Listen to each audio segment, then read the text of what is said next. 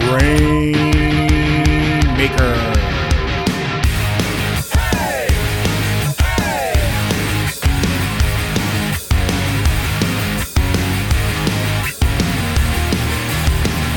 Welcome everyone to the Grainmaker Wrestling Podcast, a Prairie Proud wrestling podcast covering everything from Winnipeg to worldwide.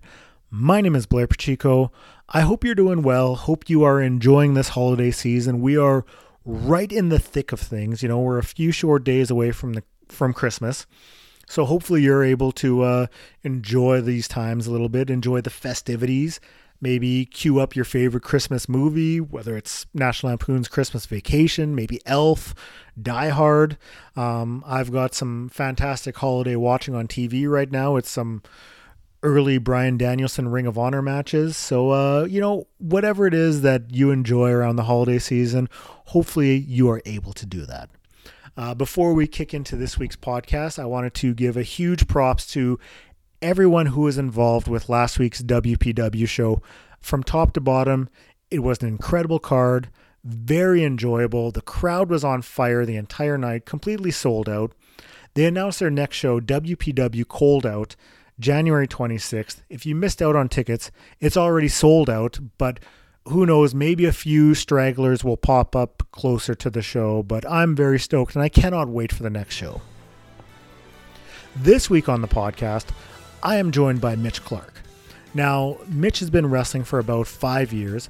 We talk from the very beginning, his amateur wrestling career, the transition into mixed martial arts and competing in the UFC, and making that switch after his mixed martial arts career, after he decided to hang up his gloves, and making that transition into professional wrestling.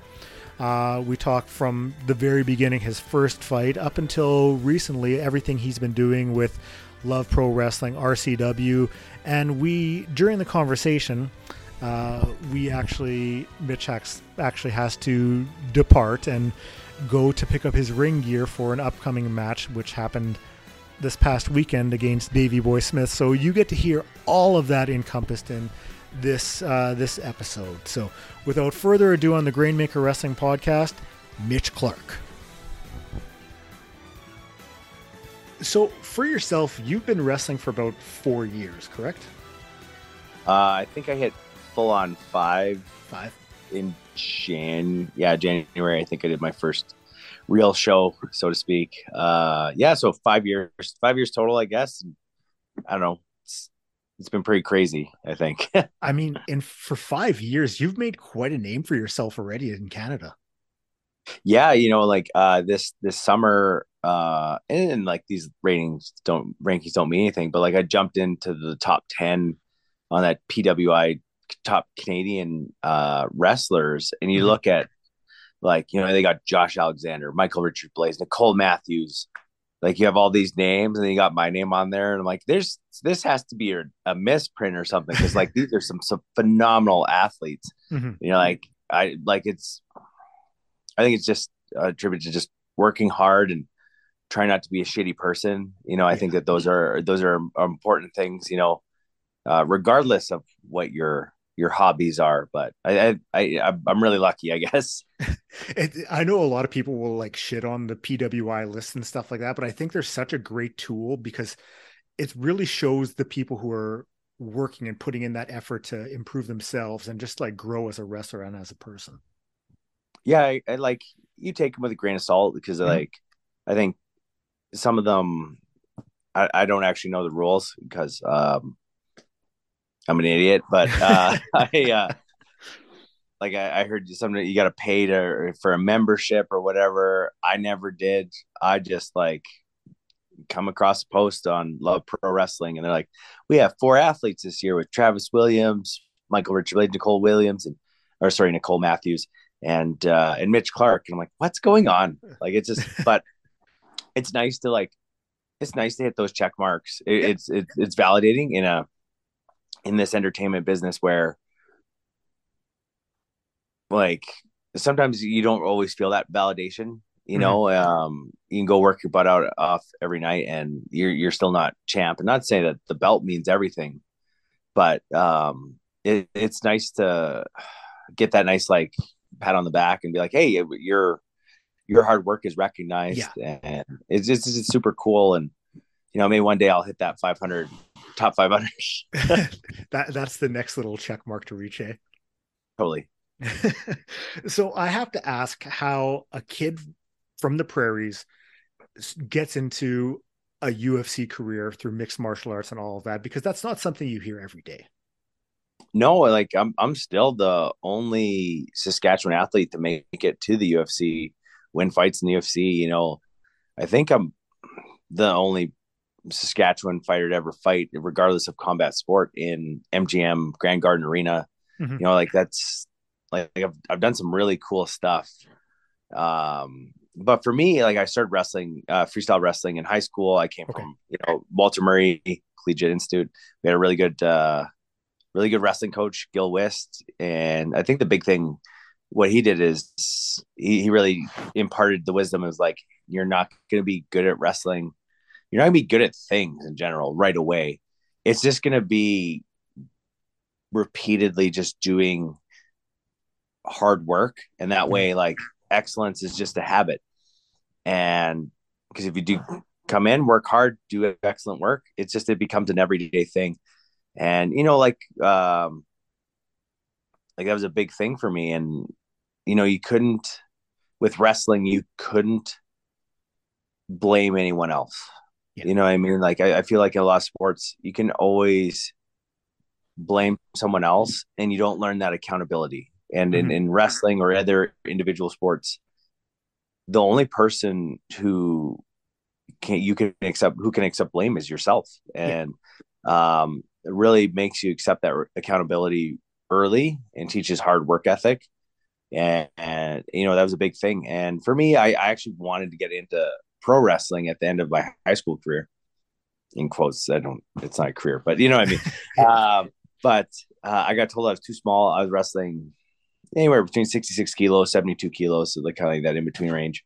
I got told I was too small, so I kept training, kept lifting. Went to the U of S. Uh, Wrestled as a club member, not as like a U of S team member.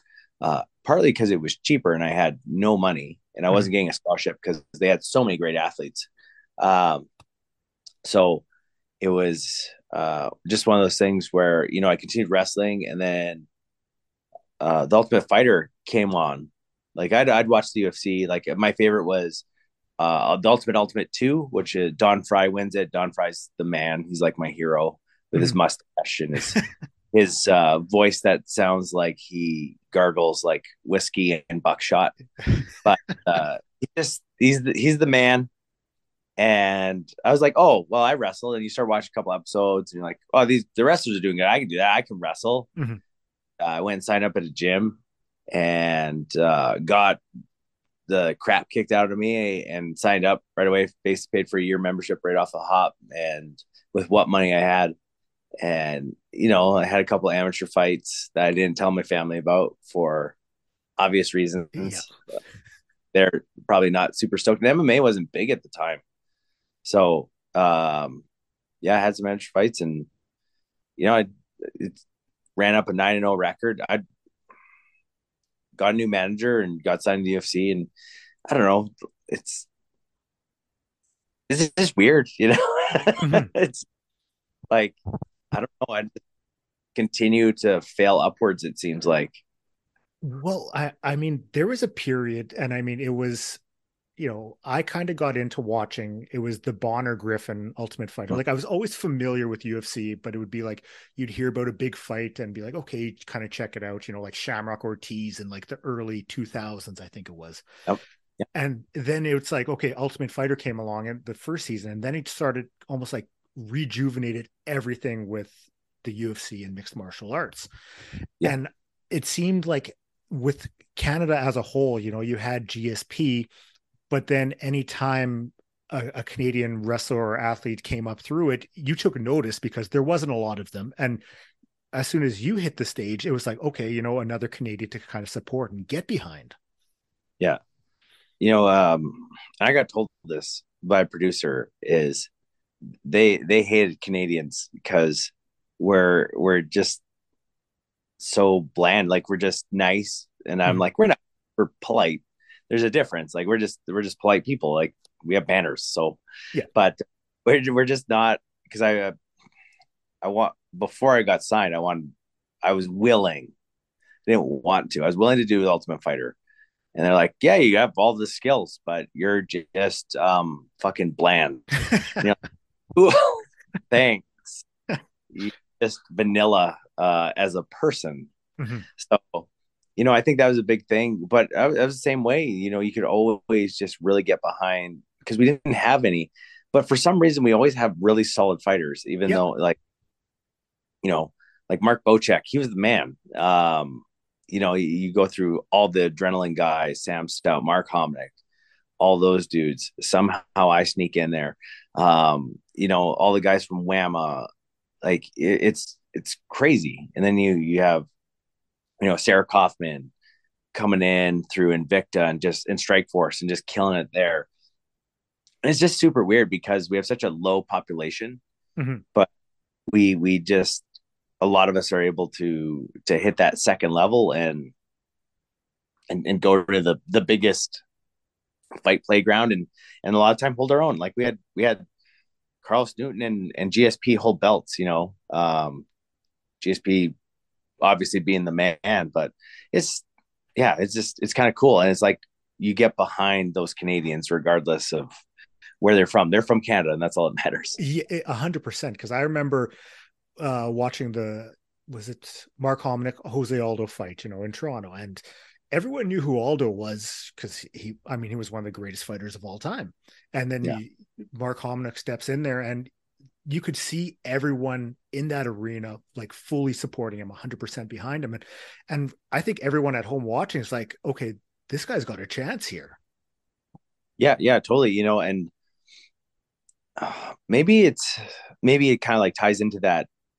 There's not a huge, like, the pressure isn't always on us because, oh, they're just Canadians, and Mhm. it's, the pressure isn't as much on us, like you see guys from Japan, USA, Brazil. Those are all the guys that are mainly known as like the MMA places. So there's not as much pressure, but somehow, we keep rising to the occasion and doing well. And, we've had guys as part of the 7 second knockout on both ends, Mhm. you know, but I mean, it's just somehow we keep killing it, and it's interesting how MMA is evolving, and like Olivier Aubin Mercier just won the PFL 170 title, Mhm. and we're just, you can't count us out, I guess. 100%. And I think one thing with Canadians as a general is we really don't toot our own horns with accomplishments, and even when somebody does recognize it, it's okay, thank you, and that's about it. But you don't parade it around, nothing like that. And I wonder if that almost ties into like, with the vanilla aspect, or, not getting the same sort of recognition as other places. No, I'd agree with that. Like even this week, when I was filming an actor that's been in like really good movies. He's like, "Oh man, I watched your fight with Ally Quinta, and like that's fucking awesome." And I'm like, "Thank you." Like, I'm just, I maybe part of it too is I'm just like so used to being shit on by online world that you're just like, "Oh, this is a nice change up," but I'm not gonna like let it get to me. I'm ready to be knocked down some pegs soon. Mhm. How much does the like stuff you would read or hear from online affect you, or did it Uh, affect you? oh yeah, totally, totally. When I signed up for my first UFC fight, man, there was so much hate, and like, and now looking back, I wasn't prepared mentally. I was in great shape. Like I was wrestling with guys who were like going to nationals and stuff like that. I was, training hard. I was boxing with boxers. I was doing all this stuff.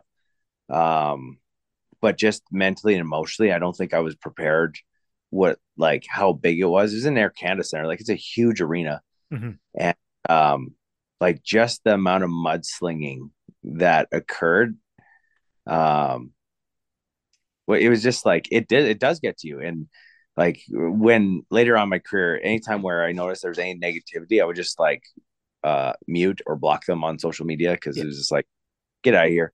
But I was 25, I think, when I signed with the UFC. So like it was like, you're younger, and I've been fighting all across Canada, and like now you're going to the big show, and you're not. I wasn't prepared for the avalanche of shittiness that people will sling at you for no reason. Mm-hmm. Like even from people I used to train with in Saskatoon, they were like shitting on me on Twitter, telling my opponent to break my face and shit like that. Inversely, he started his own gym, and I went to his gym and taught a seminar. So I took his money and I beat his ass because I'm a petty, small human, and it took years of therapy for me to figure that out. That I'm a petty little bitch, and so I held on to that forever, Mm-hmm. and I got that little bit of revenge. It did feel good, but I'm not telling listeners to be petty. But I know that about myself. Yeah. Uh, but yeah, it was pretty satisfying. Like you see so much of that, and I mean, I look back at when say the world junior hockey team, like if something happens and a guy misses a penalty shot or whatever, and the amount of people like grown-ups who will go on these teenager social medias and chirp them and like have these hateful comments. It's like, take a look in the mirror at what you're doing right now. Oh, totally. Like I actually, like I just had a kid a couple weeks ago. He was talking shit about my last fight. And like I'm gonna be transparent. Alex White is a terrible person and fighter. Like he headbutted me on purpose. He stuck his thumbs in my eye during that fight. Elbowed me in the back of the head. It's the most I've ever been fouled against in a fight. And I had Jared Villel, who's a shit ref, who like he's probably been called on the most. Like he's the new Steve Mazzagatti era. And it's like it's whatever. Shit happens.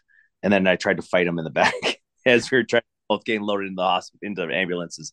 But this kid is trying to talk shit. And it took me a moment because like immediately you're like, you're mad, but then you realize that this is like a 14, 15-year-old kid. Mm-hmm. You're like, hey man, like I know I've taught you math. So here we're going to do a little math equation. At the time, I was ranked about 25 in the world. In my weight class, there are 36,000 fighters at 155. I'm going to let you do that math. It's a percentage of a percentage of a percentage. So like, I'm not going to like, I'm like, you and I aren't really good right now. But the big thing is you have to realize just to get to that spot, you have to make so many sacrifices. And I'm not going to let you bring me down. And you need to take a second and reflect on yourself. And I think that's something that everyone needs to hear. It's really easy, like you said, to crap on kids that are play on Boxing Day and Christmas Mm-hmm. for our entertainment, the World Juniors. And it's like, they're also kids. And some of them, yeah, they're getting several $1 million contracts right away. But at the same time, like, what is best case scenario by saying these terrible things to people? Makes you just like give yourself a little pat on the back, like I'm fucking awesome. Mm-hmm. Like what's the best that can happen? Like really, like well, it's my opinion, and I've heard that too. I'm like, why would you say that? And they say, well, it's my opinion. I'm allowed to have it. I'm like, yeah, you're allowed to have your shitty opinion, Mm-hmm. but this time is like, what do you get out of it? Yeah. And they never have a good answer. No, it's a lot of just digging themselves into a deeper hole, and nothing good comes out of it. And it's whether it's a kid or an adult, when you have something shitty to say, just keep it to yourself. It's that simple. Especially if it's uncalled for. Like if someone, Joe 12345 decides to tweet you, oh, you're a bad fighter or whatever. Well, who gives a shit, Joe? Like tell your buddies when you're having a beer. Yeah, I don't remember asking your opinion. Mm-hmm. So, and to be honest, I teach as a kids. It's like, would you take advice from this person?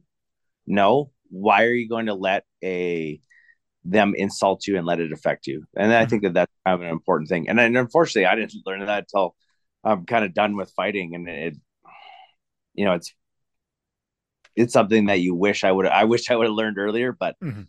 at the very least I can pass this on to other people. And it's kind of like good advice in general. Just like, it's easy to say, yeah, water off a duck's back, blah, blah, blah. But like, if you're not going to take advice from someone, why are you going to let someone else's insecurities blow onto you? Like after your career wrapped up, did you have any regrets when it came to MMA? For me, I probably like, I wish it wouldn't have ended that way. Mhm. You know what I mean? I would have liked to go out on a win. Um, but wins and losses are outside of your realm of control. You know, I work my butt off. Train with some of the best fighters in the world. Maybe go down to the States a little bit earlier in my career, because it wasn't until I was kind of in the UFC that I started traveling a lot more to the States. I travel in Canada, but you know, I try not to live in that realm of things that I could have done, because it just like the world can be vexing as it is. So Mhm. like, I did a lot of really cool stuff for a kid, from Saskatoon with no expectations. And I think it's probably more important, instead of thinking about regrets, is think about how grateful I need to be. Mhm. No, and that's a very good way to look at it.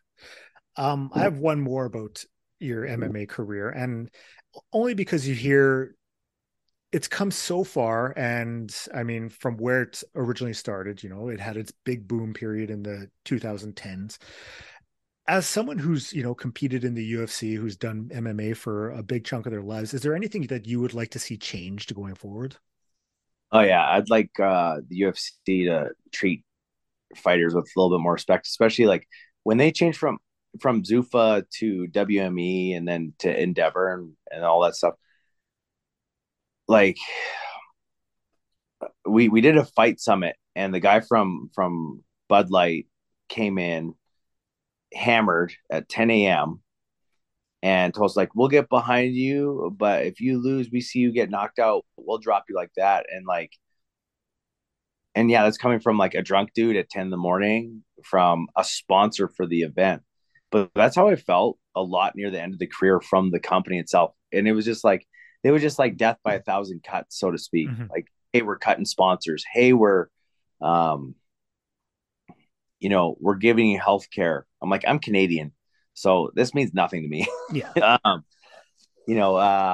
and it was just like little things. Oh, we lost all your paperwork they had on file, and you're in the States. You got to get your own P1 visa. I'm like, I don't know how to do that. Mhm. It was just like little things over and over and over again. And you just like, you feel really unimportant. And then we at the fighter summit, we brought up like, hey, can we get paid more? Because like when I wake up in the morning, there's days where I am sore and I feel like garbage.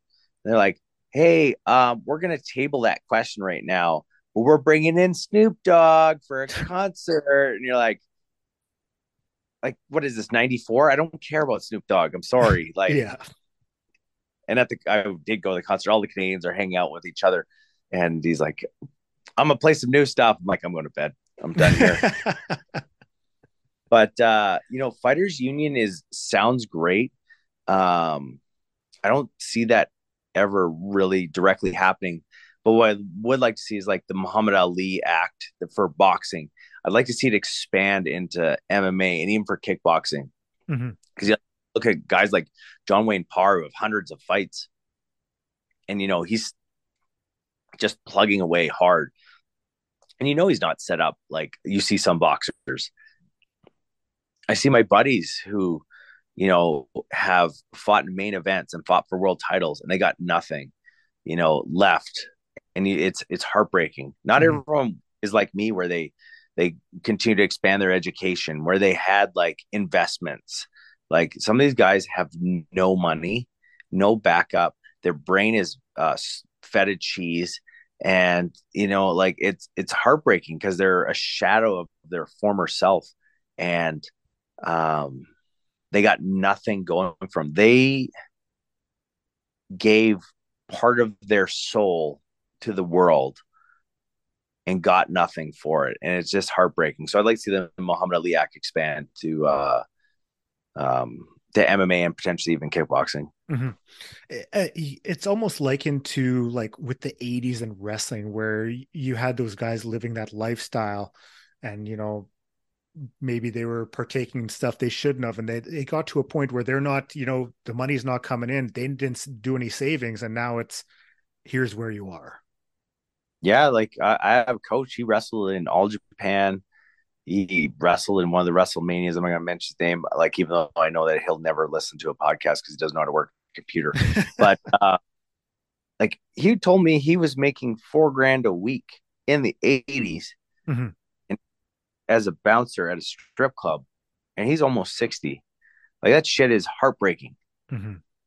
Like I like, and there's no good answer. It's like, hey, we just got just garnish their money, and like, there's no good answer. But like, man, like we have to set up people for success. It's Yeah. like these you see basketball players and they're coming out like the projects and stuff like that, and you see that they come from nothing and they finally have some money and they don't know how to like invest and all this other stuff, and they're set up for failure when they're done. Like it's hard. I attribute to like when I see wrestlers, like freestyle wrestlers, and they can eat a ton of food all the time because they're working out and they're burning thousands of calories a day. And then they go back, like they're not wrestling anymore, and but they continue the same diet and they just meat bomb out. Like they're set up for failure because they haven't like figured out how, hey, let's think long term, because it's a Hmm. lot of like, we're all such live in the now type people, unfortunately. And like if I need to talk to someone, I got this thing that I'm holding right now that I can contact anyone. I have all the information in my hand right now, but I'm probably going to look at cat memes, you know. So It's I often find myself when I'm walking on the treadmill after I watch a match or something. It's like, oh, let's see what's going on TikTok right now, and that takes up another 20 minutes. So, oh, um, you had mentioned after your freestyle wrestling career that you had considered going into wrestling beforehand. Were you a fan of wrestling before, like all growing up? loved it. Wasn't supposed to be watching it. Luckily, my room was in the basement and there was a TV down there, so I would secretly watch like Nitro. I was more of a WCW guy. Hmm. Uh, when I was younger, I'd watch the WWF on Saturdays. Love Macho Man Randy Savage, love Bret Hart.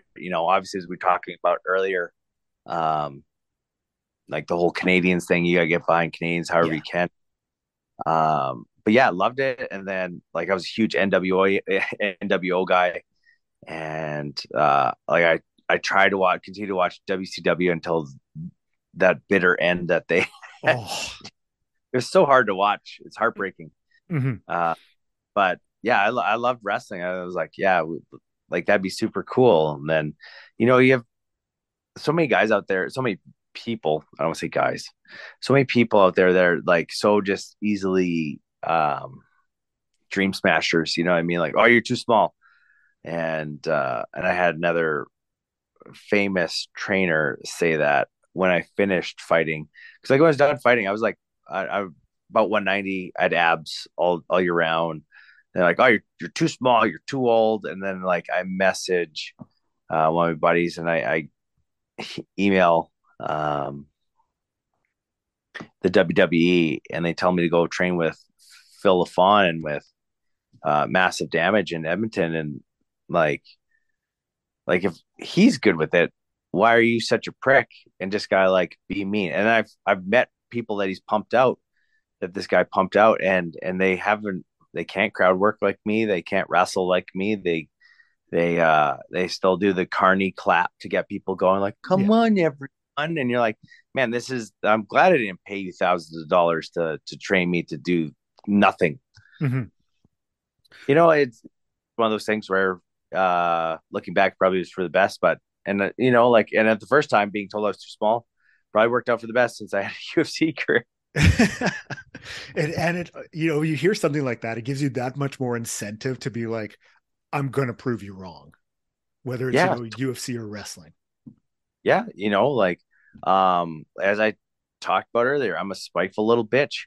So like, I owe them with with success that I am going to, I'll, I'll show you. And I don't do this with when I coach, like I coach wrestling, coach jiu-jitsu and stuff like that. I'm not a yeller. I don't believe in it. I think, I think I had ODD as a kid. He's like, someone tells me to do something, I'm like, well, I'm going to go do the opposite. Mm-hmm. But I think it's like, as a coach, that's the laziest form of coaching, just in terms of being a yeller, like you ain't got nothing, blah blah. And then when they succeed, like, yeah, I meant to do that. And it's just like from inside that they're able to show that they are capable.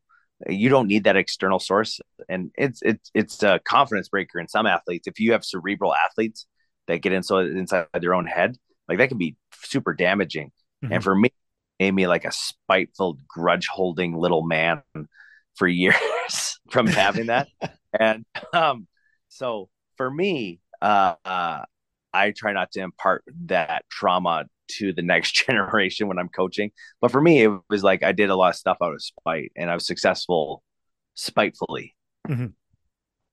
Well, after you, the amount of spite and like grudge-worthy stuff you were holding on to there is incredible.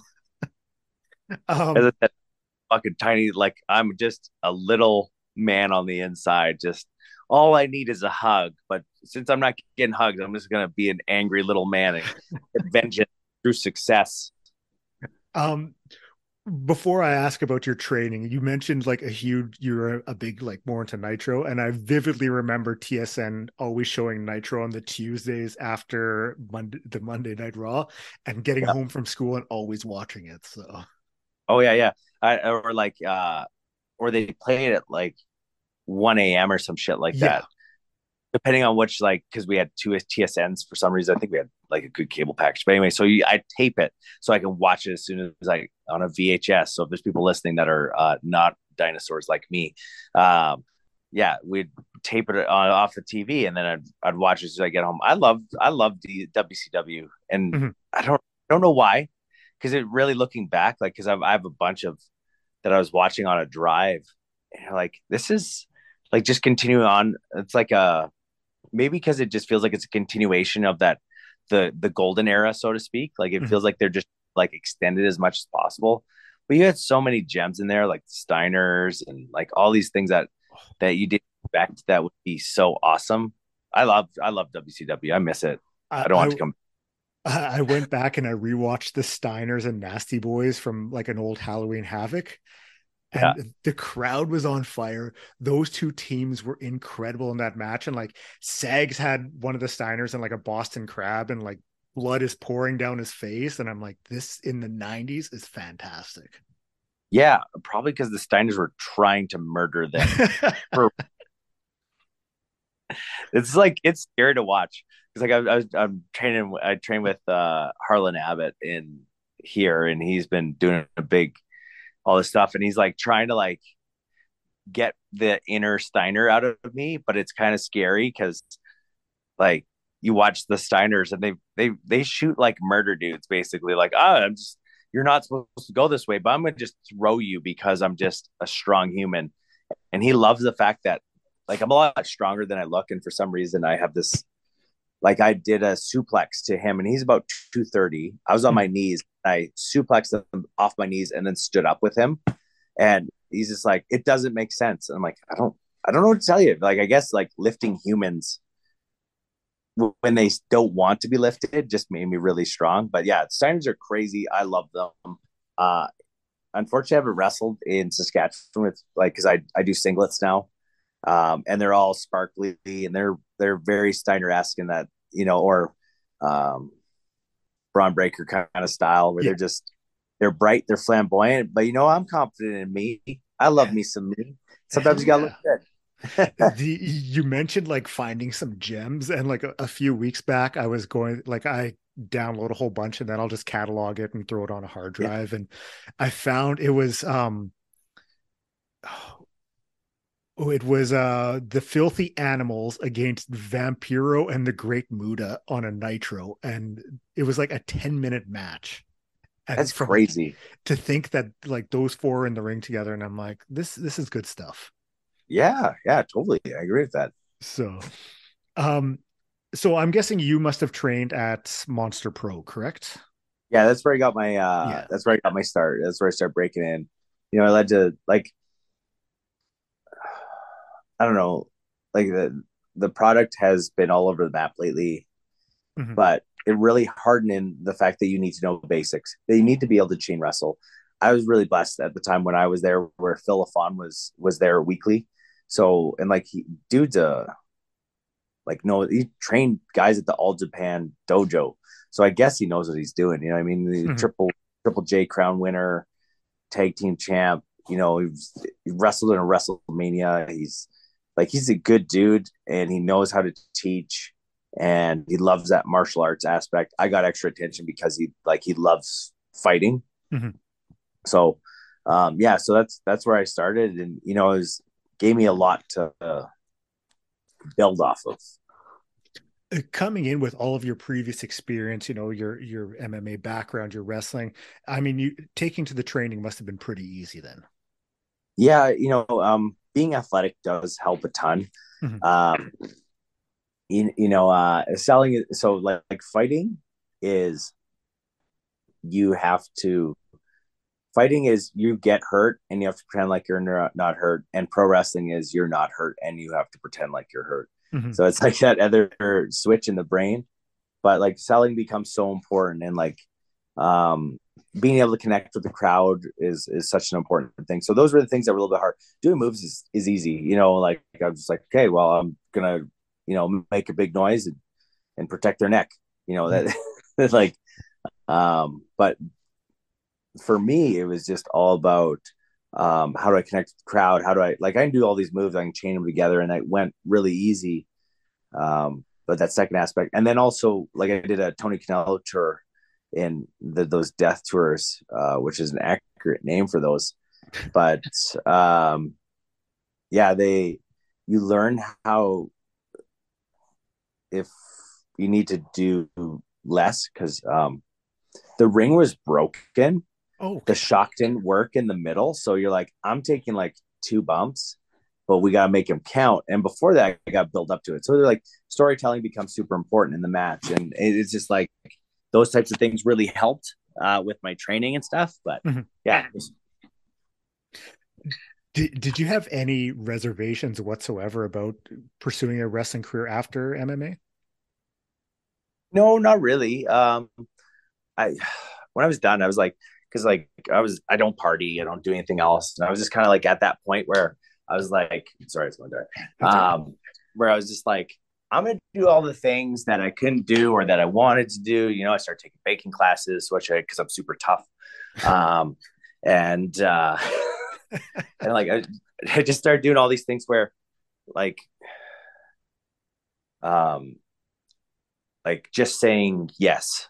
I mean, like on me. I like just say yes, do cool things, and yeah, it really worked out. And like I want to pro wrestle, so what I'm gonna do? I'm gonna go pro wrestle. I'm gonna learn how to pro wrestle, Hmm. and I feel like it worked out pretty good Yeah, I mean, so far everything's so going far. strong for you. It's incredible to watch. Yeah, like even like I get to wrestle British Bulldogs kid right away. I wrestled Gringo Loco, who's like been killing it on the indies Hmm. and GCW, and he's going to Japan and all these different things. And then like I got to wrestle guys, Elemental from Mexico, and Charlie Haas, and I won't get into that, but I got to wrestle Charlie Haas, and I was supposed to wrestle Davey Richards, and then he just didn't show up. Yeah, I heard about that one. Oh man, like that was probably like the guy Bobby Sharp stepped in on like an hour's notice, and Hmm.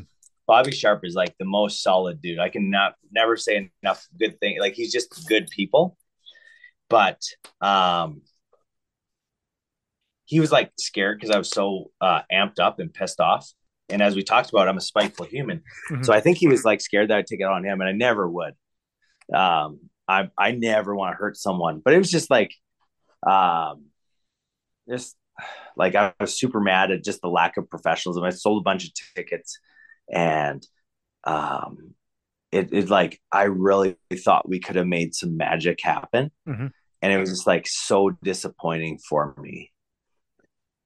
That's one thing that like I have no patience for when it comes, especially when it comes to wrestling, is like when you have someone who's supposed to be there, they no show it, and you have people who are paying their hard-earned money to go watch you, and all of a sudden you decide I'm not going to do it. Yeah, It's a man. piss off.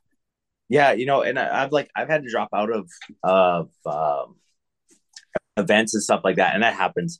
I always try to give the promoters as much. It's never a day of thing because that's like just. I know a lot of people are just like I'm just not going, and they don't, and like that's terrible, and I hate that.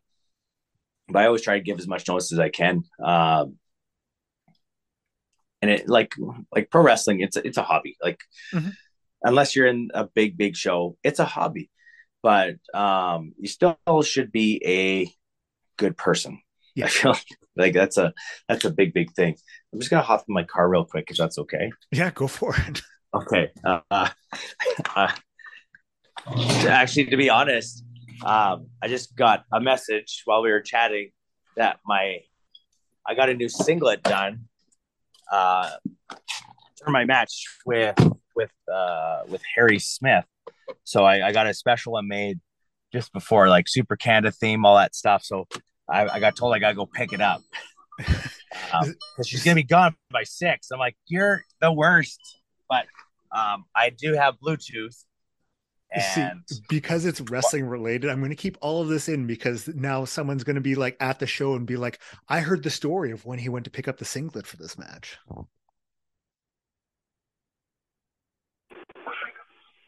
Oh, there we go. Oh, Okay. this is like the most wrestling. Yeah, yeah. I lost it for a second because my Bluetooth had to kick in.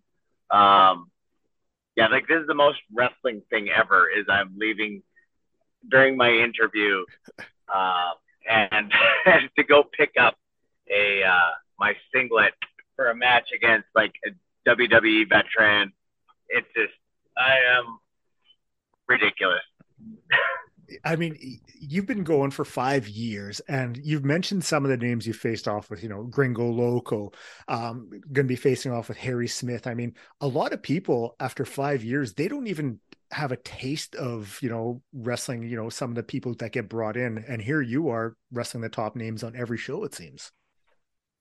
I'm I'm trying.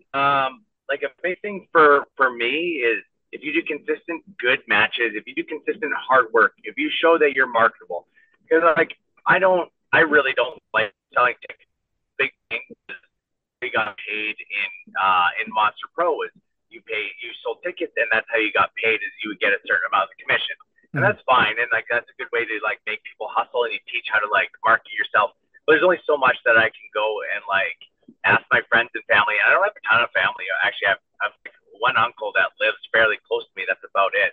But overall, like it's you have to make yourself worth buying tickets. And for me, I have consistent good matches. And when I work heel, I always get booed and I always get heat. And like when I go work Calgary, we wrestled against like their heel faction. They're like, "Oh, you gotta be careful. We'll turn you face." And they're like, "Yeah, good luck, buddy."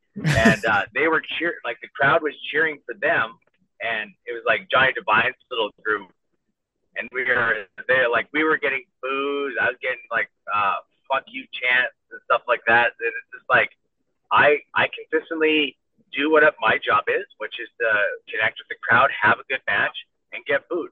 And Mm-hmm. and if I can consistently do that, I feel like I show that I am important to whatever organization that I'm wrestling for, and I can like, and I also like the fact that I'm an athlete. I'm gonna say this, and this might be somewhat controversial. There's like a lot of really good entertainers, great wrestlers that are great pro wrestlers that are great with the crowd, but they're not athletes and they're not athletic. And I don't want that to come off as I'm shitty because they're great wrestlers. And I'm going to use CM Punk as a good example. He was at the top. He's not a good athlete. There's a reason why I was trying to fight him when he came to the UFC, even though he was up a weight class. I had no issue, and I thought I would have probably either knocked him out or submitted him in the first You round. you would have But destroyed him. um, Yeah, and then like that's the thing. And his coach was a jerk too. They're like, just be me your boy. Like you don't have to be a jerk about who am I, because like it doesn't matter. I'm the guy who's gonna eat up your kid. But he's not an athlete. Like the other day, well, it took me less than 10 minutes. In the 5 years I've trained, I've never done a moonsault ever, ever. Never gone over backwards because it's scary. But I started training at another academy, at Top Talent Academy, and he's like, I bet you we can get you to do one. And I'm like, I don't think so. And within 10 minutes, I was doing moonsaults off the middle rope, top rope. I can do a standing moonsault now. And it's like, he's like, this isn't normal. And I'm like, I don't know what to tell you. I can also do a bottom rope moonsault, which he said that he's never seen before. Like, but like being an athlete helps. Like I'll jump up from the bottom to the top rope, and I'll have my legs as wide as possible and do a backflip. And you're not. I guess that's not normal because you're supposed to have your legs underneath. And just like maybe just have giant hamstrings and a giant butt. That probably helps a ton. Along with some of the matches, I wanted to ask about this one because I know you've been a big part of Love Wrestling and what they've been doing. And your match with Travis Williams not too long ago. Yeah. From all accounts, I've yet to be able to sit down to watch it yet, but from everything I've heard, it has been a fantastic match. Yeah, I was really looking forward to that match. Travis I think he's going to be like the next kind of like really big thing. Dude, really young. He gets good heat when he's supposed to be heel. This was another one of those instances where the fans were cheering for him just because I'm such a dastardly heel. But he's good, and like he takes risks, and he's all about he can get that crowd, whether it's positive or negative, depending on what character he's face or heel. And and I don't say this enough. He's a really good dude, and I love that probably the most. And I'm willing to take some bumps and eat some dives and do a tornado DDT on that concrete stage, which hurts like a son of a bitch, for someone who is a good person and is going to take care of me. No, 100%. It's one of those things where like you can trust them. They're an all around good guy, and it makes things a lot easier. Oh, totally. Yeah, way easier. Yeah, and you know what I mean. And I feel like stylistically we're very different. I'm more that kind of like that technical wrestler. I do flips, but I don't want to because it's hard. It's scary.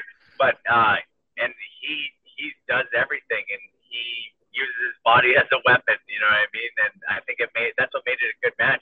And I think it was kind of like one of those dark core matches. I think it was one of those matches that kind of like snuck in under the radar of how good it was. And that's what I always aim for, is let's have a good match. Let's not be first match of the night and steal the show, which is always like, I hate it when people do that. It's like you're like, have a good opener. But if you're like second match and you're like doing top rope Hurricane Rana to the outside and do a pile driver, you're like, man, like know your place in the card. We're near the end, and we're like, okay, let's tear this down, and I think we did. And it was partly because he's such a good worker, and I think he's going to be one of those guys who's one of the next big things. You've carved out quite the niche out in Western Canada. I mean, has there been any thoughts of heading out east, maybe go down to the States? Yeah, I'm always down to wrestle wherever. The big thing is like just trying to get some of that attention on me where I can get brought out and that kind of thing. So, and even for me, it just shows that I need to do more work in terms of I need to step up my game even more. So, like, even guys on the East Coast know me, that kind of thing. In terms of the States, it's always tough because of the border issues. I'm always scared of, like getting turned around at the border or whatever because I don't have my P1 visa expired. I think it's 2020. But it's just like you don't want to be one of those guys like, hey, well, you're not allowed back in the States. I'm like, yeah, but they have vanilla Pepsi all year round. I need to go there. But I'd love to wrestle in the States. I'd love, like, for me, like, yeah, everyone wants to go to the big show, but as I was told by a trainer, I was too old fucking 5 years ago, so I don't see that happening. But like, I'd love to go to Japan. Like, when I was fighting, I wanted to fight in Pride and all those shows instead. And like, I'd love the opportunity to be able to wrestle in Japan eventually. But you know, for me, I just got to keep stepping up my game and make myself undeniable. Mm-hmm. I got a couple more for you, and then I'll let you go. You can finish picking up your singlet.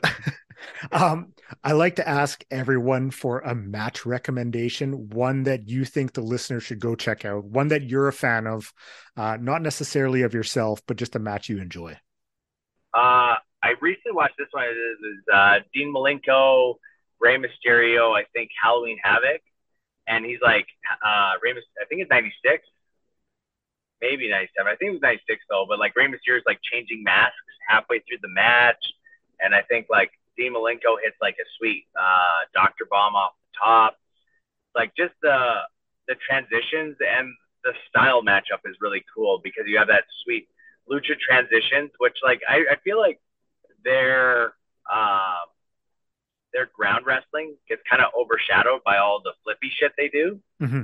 But like the way they transition is just so beautiful at times, combined with like the technical mastery of Dean Malenko, you know, coming from like his dad. I steal stuff from his dad that I find online all the time. But yeah, I highly recommend that one. That was one that just kind of like immediately jumped in. It's really easy to be like Bulldog and Bret Hart SummerSlam, and you're like, like yeah. It's a great match. But like it kind of gets overstated with WrestleMania 3, Macho Man Ricky Steamboat. But like let's dig a little deeper. Let's find some cool stuff. Or for tags, like I'm a big fan of the North, but Can-Am Connection with Doug Furnas, Phil LaFon. I'm biased, obviously, but I watched a match against the Hardy Boys in ECW, and that was pretty cool. And you watch Phil basically prevent, I think, Jeff from smashing his head on the concrete because like they missed a dive, and you watch him, he's just about to eat, like over rotated and eat total shit on the concrete, and you watch Phil like just subtly step his foot forward so that he doesn't crack his skull on the concrete because you know it's ECW, so not a ton of safety precautions. I tweeted out a match of LaFon and Furnas when they fought the Bulldogs in All Japan, and I love that match. I think I retweeted that one, to be honest. Yeah, it was late 80s, and seeing the athleticism from both of them and just how hard they were hitting is such a good match.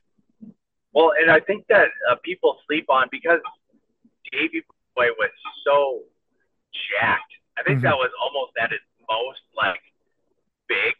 He was huge, but then you have him like cartwheeling out a monkey flip and Phil doing all kinds of like back handsprings and stuff like that. And you're like, this is crazy. And like they're not typically known as your those type of transitional wrestlers, but they just show the how encompassing their whole game is. Plus, it's a good match. Also, Doug Furnas, I would like somehow like to figure out how he is able, between him and Mr. Perfect, they have the best drop kicks, I think, in my opinion, and maybe Mark Jindrak too. They have the craziest and best drop kicks I've ever seen, where they can do a drop kick and they can land on their feet again. Like, it's nuts. The fact that you busted out Mark Jindrak, because I remember listening to him on a podcast, I think it was Talking Shop, and they brought up his drop kick and how beautiful it looks. And then he's like, don't say that or else I'm going to have some little nerd on the internet being like, yeah, your drop kick's sweet, but it's not as good as Jumpin' Jim Brunzell. Yeah, I'm that little nerd, I guess. But like he was able to do like drop kicks to dudes that were standing on the turnbuckle. Like, that shit's crazy. Mm-hmm. And I like unfortunately, like I really like WCW. I like him and Sean O'Hare. I think that the fact that they were big Oh, dudes doing acrobatic shit, and like it sucked that they really didn't get that push when they were kind of like moving over, and they just didn't get that shine because both of them were so incredibly talented.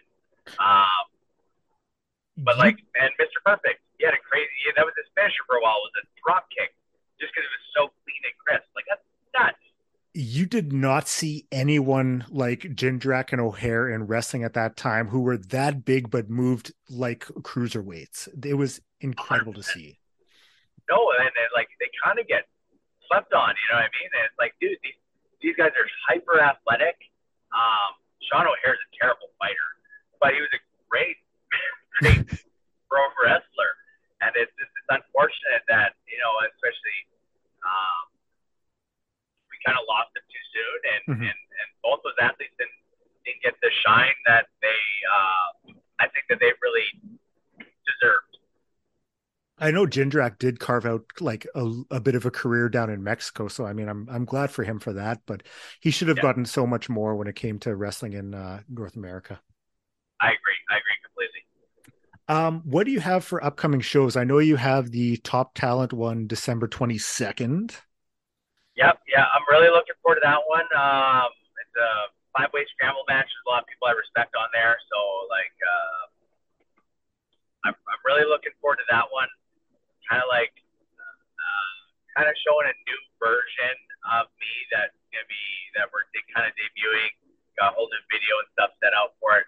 I will say this: Top Talent um, has the craziest production value. Like I'll send you the video since you don't get to watch it live. I'll send you the video that we got for my entrance video. It like makes me feel like I'm good. Um, like I'm an actual professional. It's fucking crazy. I got that one January. I'm gonna try and wrestle Heath Slater. I'm gonna just try and convince folks and promoters. He's coming up to RCW. I'm on the monthly Love Pro shows. I wrestle Harry Smith this weekend, which for me is just super cool. Minus the fact that he's 6'6", so I'm not looking forward to that. Mhm. And hopefully, like just dates haven't really worked out for PPW in Saskatoon. I really love Prairie Pro Wrestling. It was super fun. Hopefully, I'm gonna be able to make some stuff work there. Me and the Rads, like I don't know, like probably not everyone knows about the Rads, but If they don't, they should know. we have.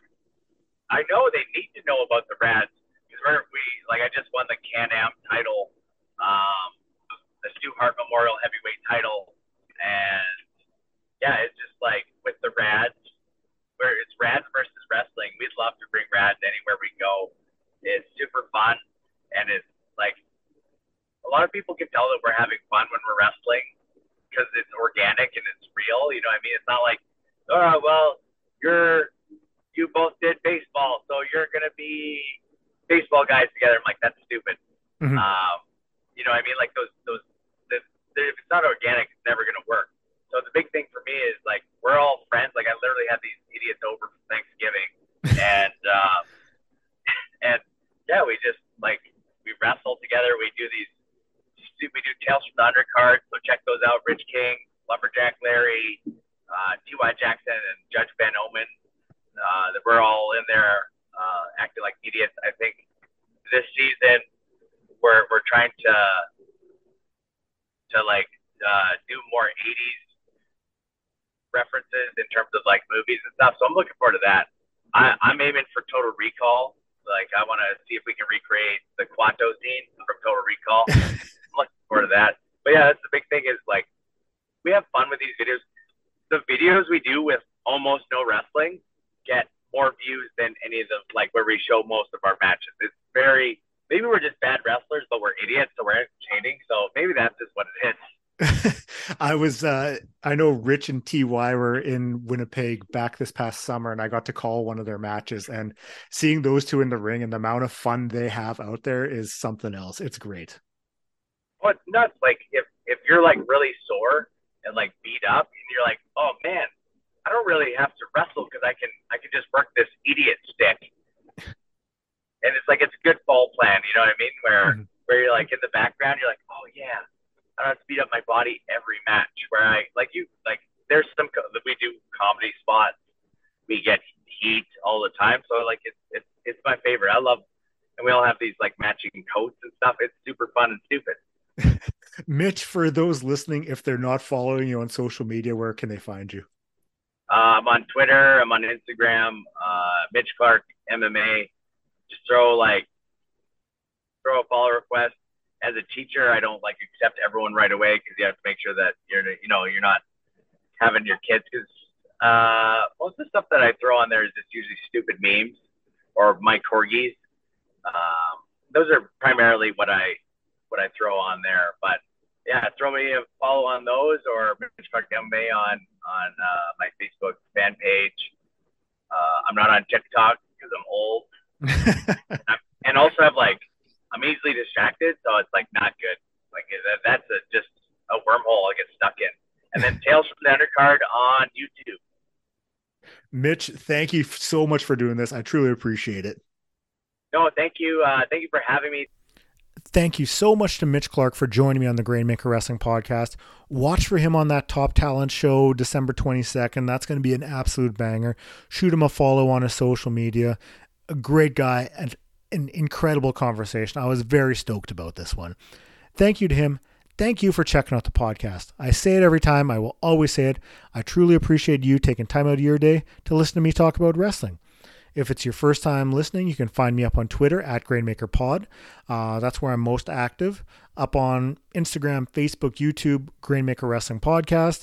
Up on all podcast streaming platforms as well. And I've got t-shirts available, $25 a piece. A perfect late Christmas gift. Hit me up. I will make sure I can get one to you. And you can treat yourself or a loved one to a very fashionable Grainmaker Wrestling Podcast t-shirt. Thank you so much for checking out the podcast. We'll talk soon.